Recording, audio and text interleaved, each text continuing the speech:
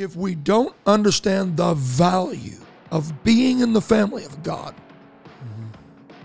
then we can struggle with feeling insignificant if we don't have a position in the kingdom of God.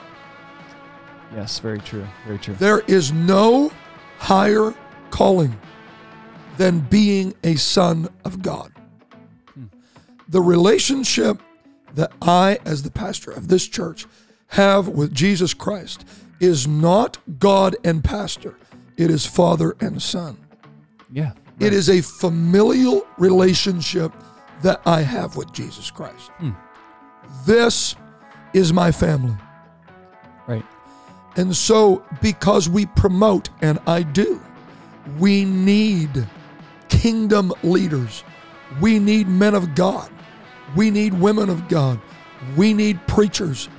We need Bible study teachers. We need musicians, Sunday school leaders, outreach. We need all of it. But do you know what? We need every aspect of the family of God. Yeah. Yeah.